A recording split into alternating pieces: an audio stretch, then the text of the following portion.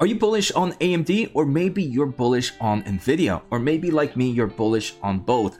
Well, if the answer is yes to any of those questions, this episode is great for you, as today we have some really bullish news for both AMD and Nvidia. But before we go any further, if this is your first time here, make sure to hit the thumbs up, make sure to hit the subscribe button, check out the pinned comment for a lot of great information. I do want to thank The Motley Fool for sponsoring this video, and make sure to check out fool.com/Jose to get the top 10 stocks to buy right now. Alright, so first let's take a quick look at AMD. As I am recording, the stock is up 1.8%. So let's take a closer look at what happened. Today on May 30th, AMD announced that the world's first exascale supercomputer is powered by AMD's EPYC processor and AMD's Instinct accelerator. And that's not the only thing. So for those that are not familiar, this world's first exascale supercomputer is actually known as Frontier. So Frontier is powered by AMD's third EPYC server processors, which is also known as Milan, but more importantly is also powered by AMD's Instinct MI250X accelerator. And this is an accelerator, or a GPU that hasn't really gotten much love right now, so I think it's pretty amazing that it has made the list. And not only is it the first exascale supercomputer, it's also the world's fastest supercomputer. So why does this matter? First, it shows investors and, more important, future customers the strength of its product, right? If you are the #1 supercomputer, that's something you can put on any kind of advertising platform, on any type of brochure when you're kind of meeting with these kind of high performance clients. Hey, my products are the ones that made the #1 supercomputer, the fastest supercomputer. And I think that alone is super bullish for investors.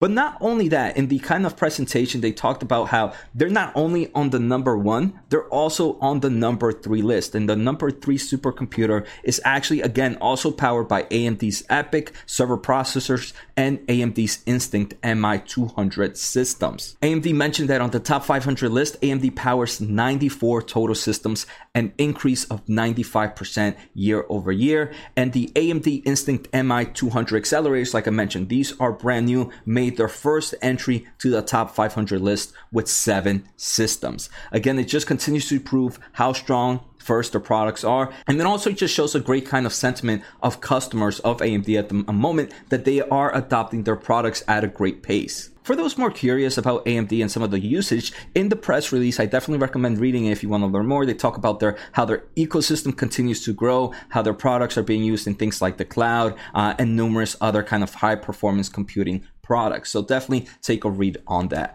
So before I finish it off, does this have any financial impact? I believe in the short term, no, right? These are not new products, minus the the Instinct, but most of it is not new products for AMD. These are just their third generation Milan processors that are doing pretty well. But I believe it has huge potential for future customers. Like I mentioned, it just shows the strength of their products. So in the long term, I do believe something like this provides great financial impact in the long term, or kind of just shows us or gives us some insight of where this company can go from here. And if you are curious about AMD, I recently did a video on their earnings, so make sure to check that out here if you want to learn a little bit more in depth on the company. All right, the second company we're going to take a closer look at is Nvidia, ticker NVDA. And as I am recording this episode right now, the stock is up 1.3%. So let's take a closer look at what happened to Nvidia today. On May 30th, Nvidia announced that top global system makers are accelerating the adoption of Nvidia Grace and Grace Hopper.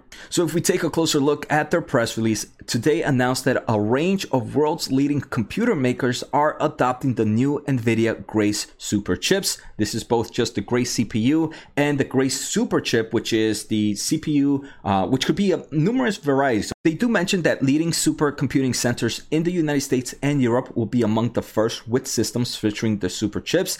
And today, Los Alamos National Laboratory announced that Venado is the next generation system and will be the first system in the United States to be powered by Nvidia's Grace CPU technology. So why does this matter? First, very important, Grace is a brand new chip for Nvidia, right? Nvidia has really pretty much just been in the GPU market and other kind of DPUs and other networking, but they've never really been in the CPU market. So it is amazing to see early adoption, because that is important. It shows that their product is already kind of doing some front lines of great results, and the big players want to get on it.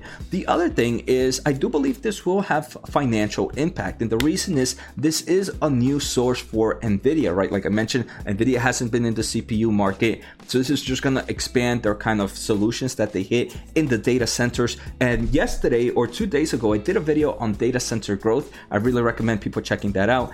And the Grace CPU is expected for the first half of 2023. So again, just that financial impact from the new revenue source, I think will be amazing for the company. For those that want to learn a little bit more on NVIDIA, I did do a recent video on their earnings, so make sure to check that out. So for me, I mean, I don't think anything here is something that should make the stock price jump double digits, but I believe it just confirms that both these stocks are providing and developing some amazing products that, yes, even though they might compete against each other, there's plenty of space in this market for both of them to be long-term winners, and I do believe both of them will be. So for the long term of things, these are buy and hold companies for me. So take care, have a good day, and see you next time.